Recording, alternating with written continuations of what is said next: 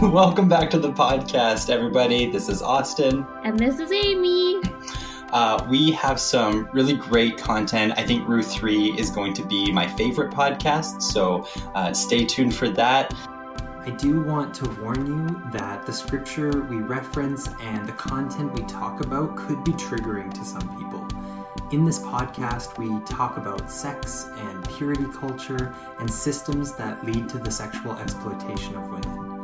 If you think that you might be triggered by this, please pause this at any time or feel free not to listen to this podcast until you are in a safe space when you feel safe to engage with this content. But right now, we're just going to have the creative team do a dramatic reading, and we will see you at the other side.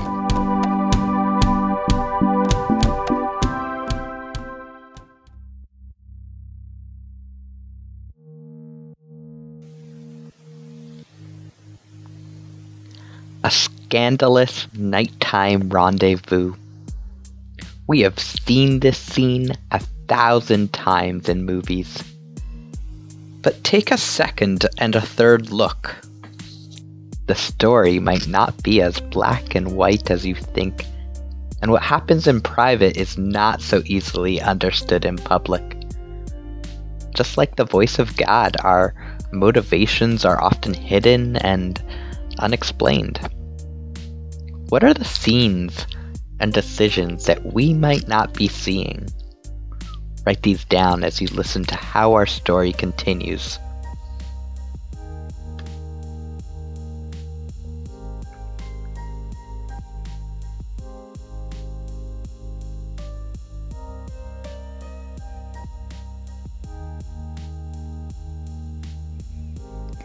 Naomi, her mother-in-law, said to her, "My daughter, I need to seek some security for you so that it may be well with you. Now here is our kinsman Boaz, with whose young woman you have been working. See, he is winnowing barley tonight at the threshing floor. Now, wash and anoint yourself, and put on your best clothes and go down to the threshing floor. But do not make yourself known to the man until he has finished eating and drinking. When he lies down, observe the place where he lies. Then go and uncover his feet and lie down, and he will tell you what to do." She said to her, "All that you tell me, I will do."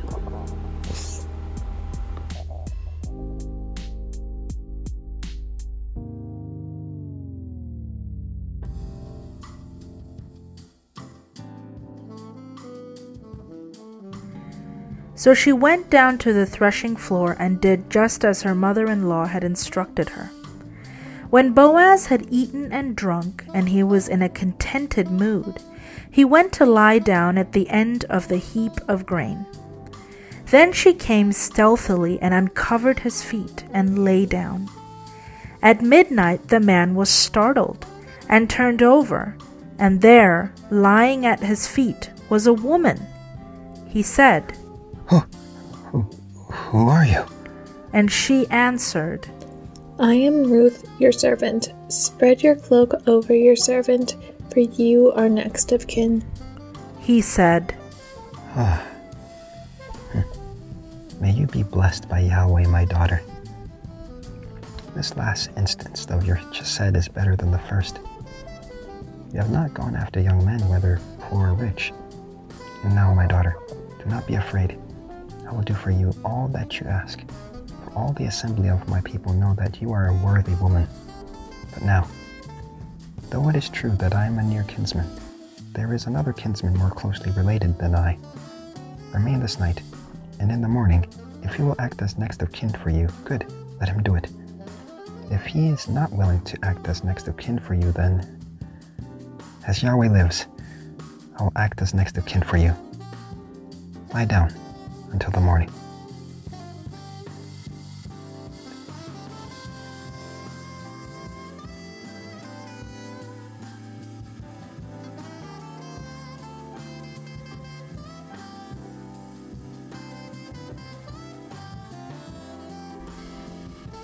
So she lay at his feet until morning, but got up before one person could recognize another.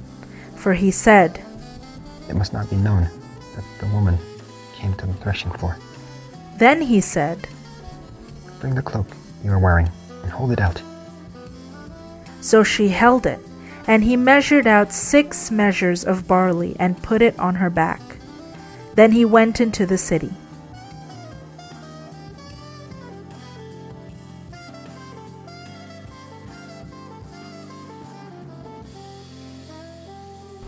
She came to her mother-in-law, who said, How did things go with you, my daughter?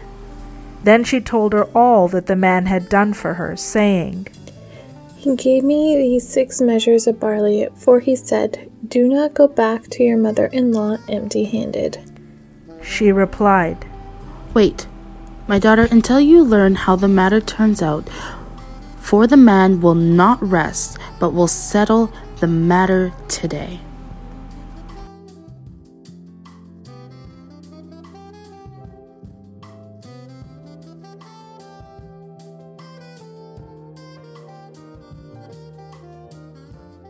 Thank you so much, creative team, and welcome back, Ruth Connors, to podcast number 3 on Ruth 3.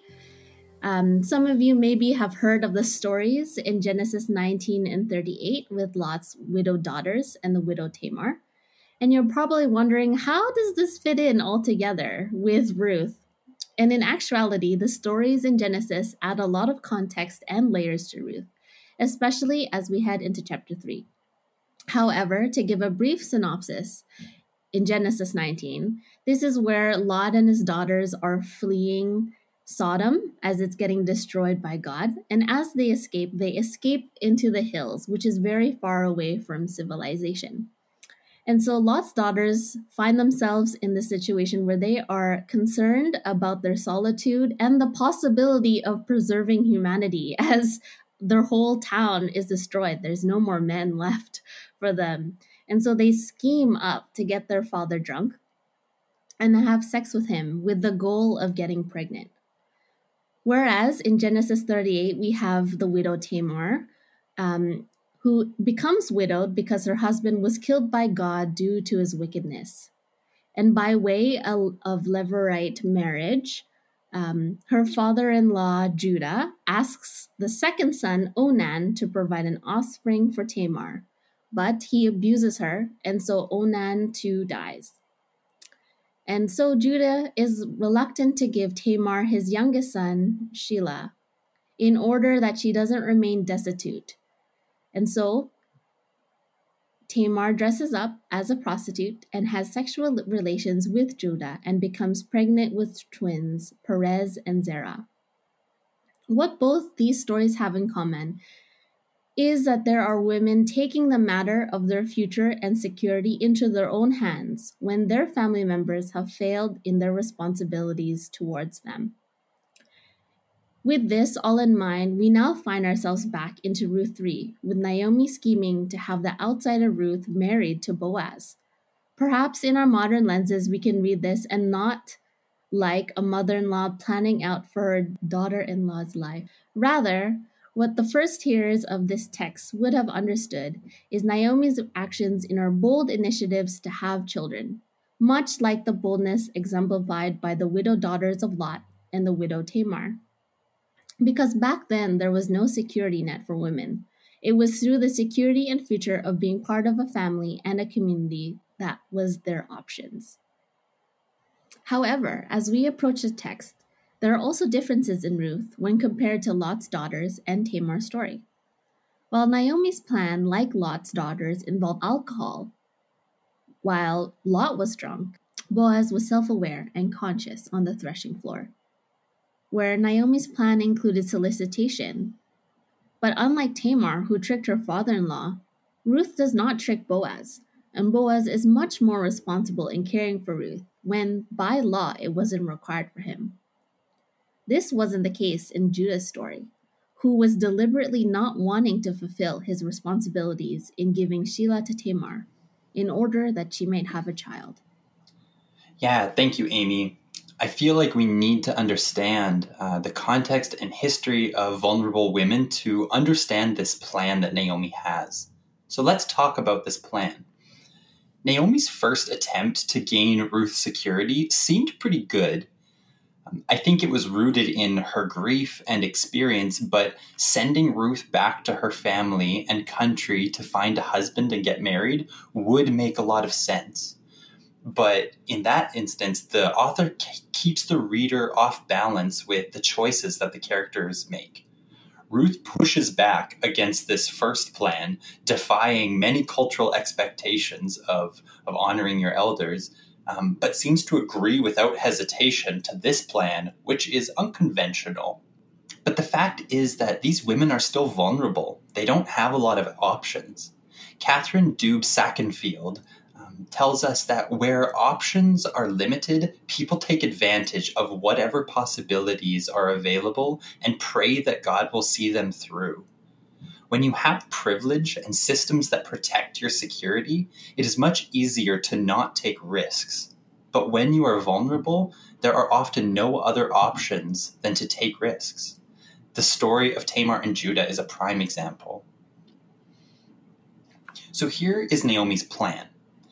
Changing clothes, bathing, and anointing. These actions are increasingly rare for this time. Changing clothes might happen once every few days, bathing maybe once a week or more, and anointing is a really rare occurrence. So Naomi is wanting Ruth to look and smell good. Boaz is going to be sleeping at the threshing floor to protect his crop, so he would be there alone. Why uncover his feet?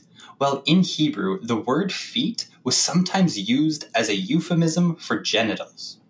And on top of that, the word uncover is often used in reference to sexual relations, specifically the phrase uncover their nakedness, which basically means to have sex with. In addition to that, the term lie down could refer to going to sleep or sleeping with / having sex with. You can find reference to this language in Genesis 9, Exodus 20, and Leviticus 18. So the more that I learned about this, the higher my eyebrows went as I internally asked the question, okay, Naomi, what are you asking Ruth to do? It's ambiguous what Naomi is asking. This is not normal, but it's very intentional. The original hearers or readers of this story would be feeling this tension. What will happen? The characters in this story seem to be making unpredictable choices, so we're on the edge of our seat waiting to hear. The author had every ability to clearly say whether they did or did not have sex, Ruth and Boaz, but the author chooses not to. The author uses language that is intentionally ambiguous to build this tension in the story. And again, we need to remember the state that Ruth is in. She has no long-term security or protection, and Naomi wants to get that for her. Similarly, Naomi has no security, and Ruth wants to secure that for Naomi, and a marriage to one of her wealthy kinsmen could do that. While up until now, Boaz has provided generously for their temporary security, but it seems that he nor anyone else has come forward to provide security in the way that this culture did through a marriage. Naomi's plan is risky and also a little risque, and I think it is meant to provoke this response from Boaz. She might not be sure what he will do, but she believes that through this encounter, something will happen. He will tell you what to do is her last statement to Ruth. So what happens? With all of this ambiguous sexual language being used, do they have sex? I don't think so. And I have a few reasons why I think that. First, it doesn't say that they do. There are enough stories in Scripture that are honest about the mistakes that people make, so I don't think there's enough evidence to suggest that they did have sex because it doesn't tell us it that way. Number two, Ruth and Naomi's goal is to secure a marriage and the ongoing security that that would provide. And Boaz responds with this declaration to see that happen, even if it's not him, being the one to provide that. Given what we know of Boaz's character up until this point, it seems highly unlikely that he would knowingly jeopardize Ruth if the other kinsman chose to marry her. And three, Chapter 4 tells us that they got married, had sex, conceived a baby, and gave birth to a son. The order of those events suggests that here at the threshing floor was not a sexual encounter. But something does happen. Boaz wakes up in some level of undress to find Ruth at his feet. Ruth says, "Spread the corner of your garment over me because you are our guardian redeemer." This statement that Ruth makes is full of good stuff. First, "spread your garment over me" is basically a marriage proposal. It suggests a marriage bond. You can look at Ezekiel 16:8 for the exact same language. And remember, marriage was Naomi's primary goal, but we don't see this proposal as part of the instructions given to Ruth. Naomi actually tells Ruth to let Boaz take the lead, but again, we see Ruth boldly speaking on her own. And not only is this "spread the corner of your garment" a marriage proposal, but the word garment is the same word for wing in the Hebrew. And if you remember back to Ruth 2, you see Boaz bless Ruth by saying, "May you be richly rewarded by the Lord, the God of Israel, under whose wings you have come to take refuge." And similar to the way that Boaz provides food and protection as an expression of being under the Lord's wings, Ruth uses this language to say, this too is a way that you can express the reward under the Lord's wings of refuge. You can marry me and I will be under your garment, your wing, and that of the Lord that you serve.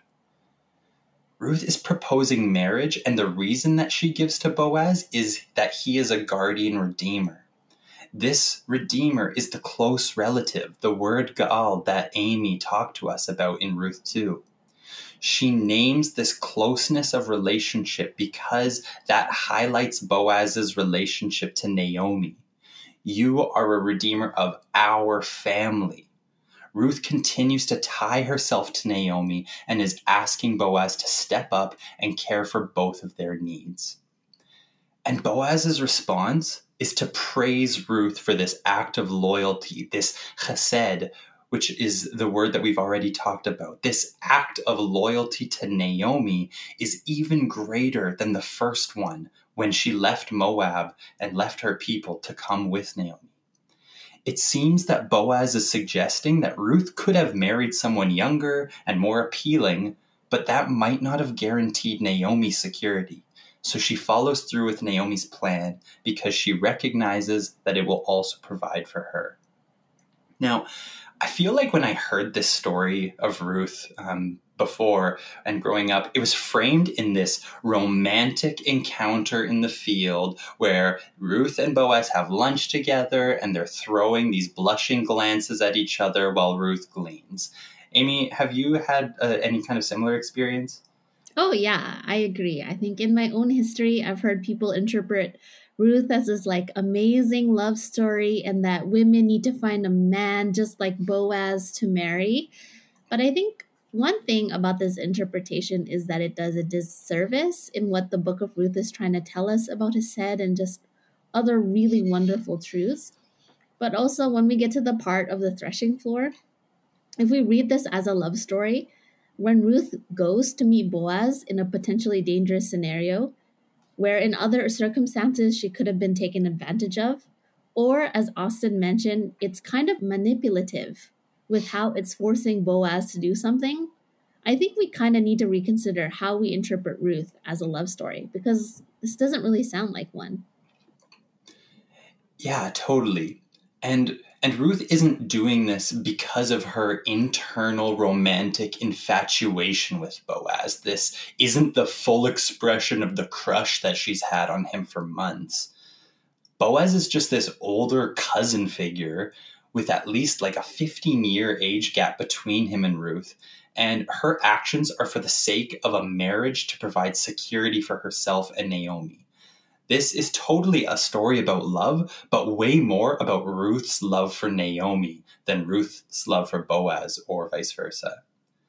And even though I'm a hopeless romantic, I actually really love this love story. It's complex, it's complicated, but it actually shows a side of love that I didn't actually know was there when I heard of Ruth before.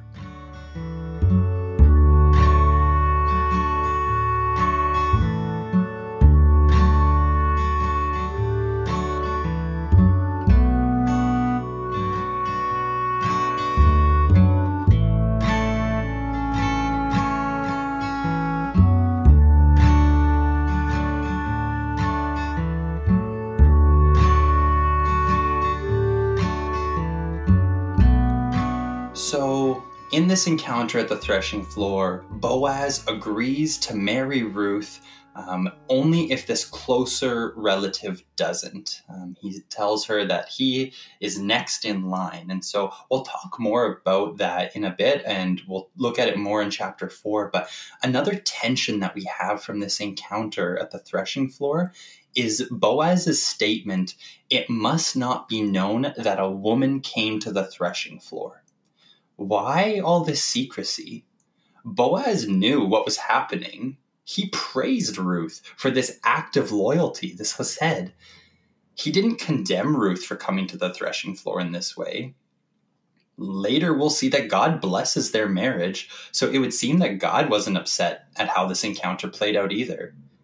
And like Amy was saying, unlike our story about Judah, Boaz didn't make Ruth vulnerable, nor does he take advantage of her when he easily could have. And like Tamar, Ruth is bold in her approach towards Boaz, but unlike the secrecy surrounding Tamar getting pregnant through Judah, Ruth is upfront with Boaz in her need. So while this plan and encounter appear to be risky and unconventional, it seems like they did everything in a good way. So why does it need to be a secret from the community? Well, sometimes the way that things appear is enough to jeopardize and condemn people.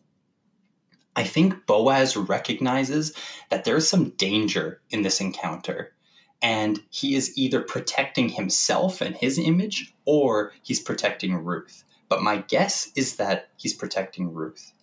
Boaz, if we remember, is a wealthy and respected man. And from our look at the story of Judah and Tamar and all over Scripture, men are rarely held to account over their sexual choices, despite the fact that it is in the law that God gave to the Israelites. In fact, one of the only times men are consistently held responsible for their sexual choices is if they sleep with another man's wife. And even then, it's mostly because he offends the other man, not because of the impropriety with this wife. And so oftentimes it's actually God is the only one who directly holds men accountable for their sexual choices when the community and the culture fail to do so. But from our same story of Tamar and Judah, Tamar is sentenced to being burned to death because she got pregnant outside of Judah's blessing. This is not the only time that women are held to account for their sexual choices in ways that men are not. And so I think Boaz is aware of all of these things, and he is protecting not only Ruth's chance at getting married to the other kinsman, I think he's protecting her life. Because if it becomes public knowledge that she was there with him, her chances of finding security and her life could be in danger.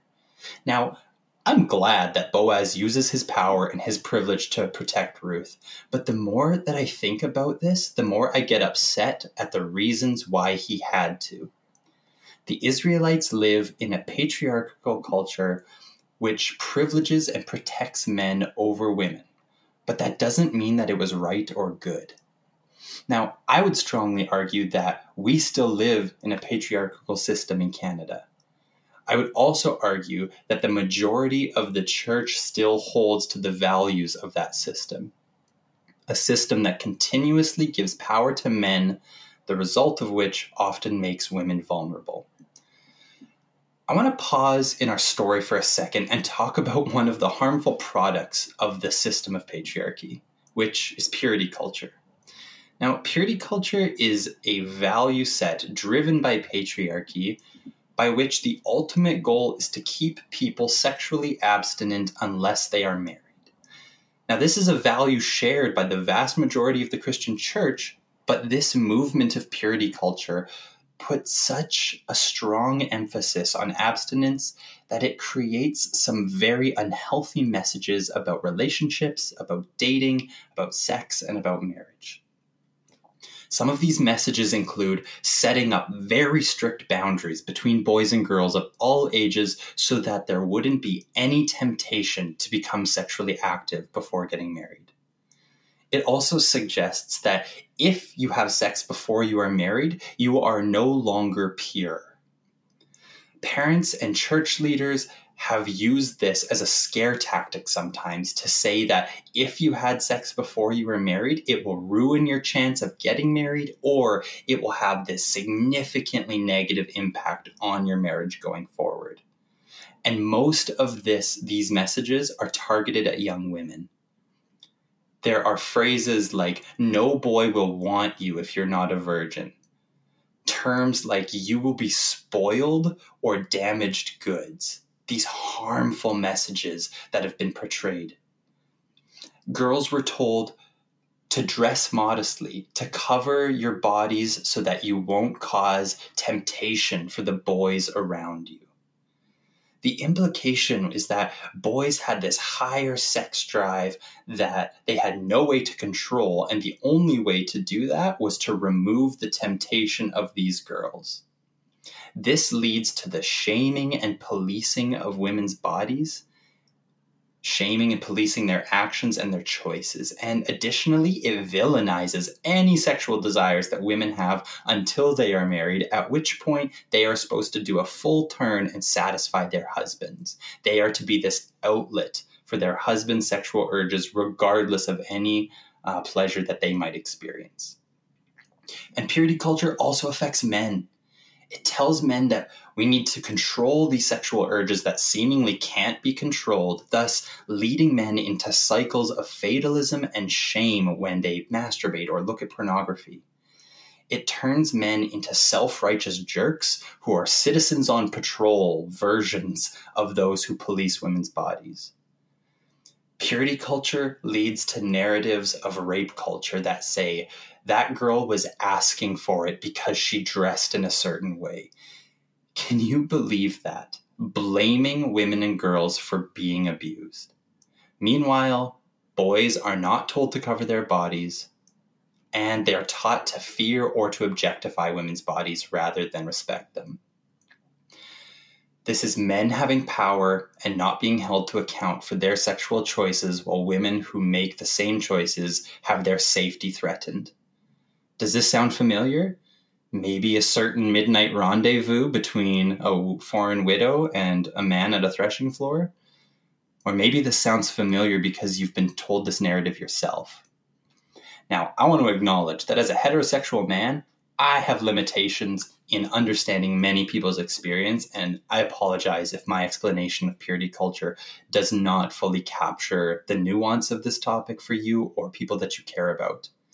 I can't even imagine the level of damage that purity culture has had on anybody who's part of the LGBTQ community, especially within the church, but also outside of it. When the purity culture narrative doesn't make room for the experience of heterosexual women, how much more shame has been placed on our friends in the LGBTQ community? The church has been at war with the sexual revolution since the 60s. And campaigning against the violence done to marriage and family by this liberal sexual culture, but the church has taken no responsibility for the violence that has been done by them, by us. Now, I want to be clear and say that I believe that there is something special about sharing a unique sexual relationship with one person in the safety of marriage. There is a beauty and an intimacy that I truly believe God designed to be healing and joyful and uniting. But no person enters a marriage pure. Every person alive is in need of healing when it comes to our identity. And while our experience of gender and sexuality is part of who we are, it does not define us in the way the culture tells us it does. Dating and relationships, whether they're sexual or platonic, are complicated and messy. And God wants to be a part of the process of healing through all of those. And while it might seem like that has some overlap with the message of purity culture, I firmly refute that God would be in support of the messages that purity culture tells. Having sex before you are married does not taint you or make you unworthy of love. It does not make you damaged goods, and it is not a bigger sin. There are unique consequences that can result from sexual relationships outside of marriage. But those do not condemn you forever, nor do they merit the ongoing shame and violence that continues to be used against people who have sex outside of heterosexual marriages. God will still be there, right there for you, and longs to talk to you about what you are going through, regardless of if you meet the standards of purity culture or if you don't. Like we see with the land of Israel and its people, the God that created you is full of love and compassion and longs to satisfy you in the places of your identity that feel empty or hurting. Amen. I want us to take a look at Boaz here. Boaz is a wealthy man who is respected in his community. He has significant power and privilege in this situation, and he uses it to protect the person who is most vulnerable. He already did it when Ruth was gleaning in the field. He made it explicitly clear to the young men, do not bother her. Those young men were already legally and religiously required not to harass this woman, but Boaz made it explicitly clear that that was not okay because the culture wouldn't have held them accountable. But Boaz puts himself in the place of holding them accountable. And every place that Boaz has power, he uses it to protect the most vulnerable. So I want to ask each of you, where do you have power? Where do you have influence? Where do you have protection of a system that others don't? Is it your wealth and your economic background? Is it your race? Is it your cultural background? Is it your amount of education? Do you have influence in your church or your campus fellowship, your workplace, or your family or your friend group? Who is vulnerable? Who is shamed, blamed, and at risk in those spaces? Boaz sees Naomi and Ruth's position and he responds actively. I invite you to do the same. I want to see an end to the violence done to women. I want to see the system of patriarchy and all of the values that flow from it crumble, because I believe that intentionally or unintentionally, it leads to violence. And intentions don't really matter when people are being raped and killed. We all have a part to play in this. We all need to change this culture together. We all need to challenge the unhealthy narratives of shame. We all need to use our power to protect the vulnerable. Now, straight men, I want to talk to you for a second, because we are the ones who are protected by the patriarchy the most and have the most power. So we need to use that to protect others who are vulnerable while actively fighting against the narratives that make them vulnerable in the first place. We need to talk less and listen more. We need to believe women when they tell us about the violence done to them, and in the name of Jesus, we need to stop blaming women for that violence. It is not their fault. Ladies, it is not your fault. We all, men and women, need to learn to leave behind the black and white, simple answers of good and bad, should or shouldn't, and enter into the nuance and the tension of sexuality and relationships. We also need to do it together. Sexuality is so much more than who we are attracted to or who we have sex with. It's about all of our relationships and how we relate to people around us. It can't be done in isolation. Now, this has been made an unsafe thing to talk about, but the answer is not to do it by yourself. It's about safe community. And that being said, it's risky to bring community into this conversation because you will be vulnerable. Ruth and Naomi take a huge risk in bringing Boaz into the vulnerability of their situation. But they also had 3 months of experience of Boaz showing up and using his power to protect them. So it helped them choose into that risk, knowing who Boaz was. So find some safe people who you can start to talk about this with. If this is something that you have felt impacted by, I would encourage you to find people around you that you trust to start the journey of healing from these harmful narratives now, regardless of your gender or sexual orientation or your relationship status. If you are not sure where to start, you can sign up for prayer ministry, and we have some staff who would love to help you hear from Jesus. And before moving back into our story, I'm just going to pause and I'm going to pray for all of us right now. Lord God, you created us in your image. Man and woman, you created us. You created us for relationship and intimacy, like you are in intimacy, in relationship with yourself, God. God, I confess that intimacy and relationships have been damaged. I confess on behalf of the church and those who follow you for the damage and violence that has been done to people's bodies and to people's hearts. Jesus, I don't feel like I have a sufficient answer for my friends who experience gender and sexuality outside of the binaries that we see in Scripture. But God, I believe you do have answers for them. God, I ask for your forgiveness for the way that we have harmed people, especially women and those who do not experience gender and sexuality in a heteronormative way. God, you know each person intimately.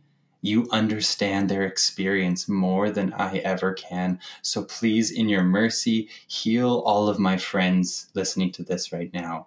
Heal them from the damage and the violence that have harmed them. Heal them from the unhealthy narratives. Holy Spirit, would you reveal to us the places where we have power and where we can use it to protect those who are vulnerable? Holy Spirit, come and surround every person with your presence and create a safe space for them to hear the truth about who you have made them to be. And God, I pray that you listen attentively to the hurt and the pain, the anger and the frustration, and that you help each person grieve well. God, would you weep with them and hold their emotions? God, I pray that you would speak your love and affirmation over each person and give each person the promise to walk with them in the journey of healing. And God, I pray that you send family and friends who are safe people to walk alongside them in this journey of healing. I ask for your redemption of each of our stories and that you would fill each of us to overflowing joy at the knowledge of who you created us to be. In the name of Jesus, we pray.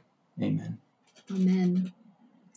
Thank you so much, Austin, for such really excellent truth I think we all kind of need to hear. But now I feel that we need to transition us. As much as I want to stop and just sit in the goodness that you've shared, there are other things in this text that Ruth brings up that I think it is going to be important for us to know.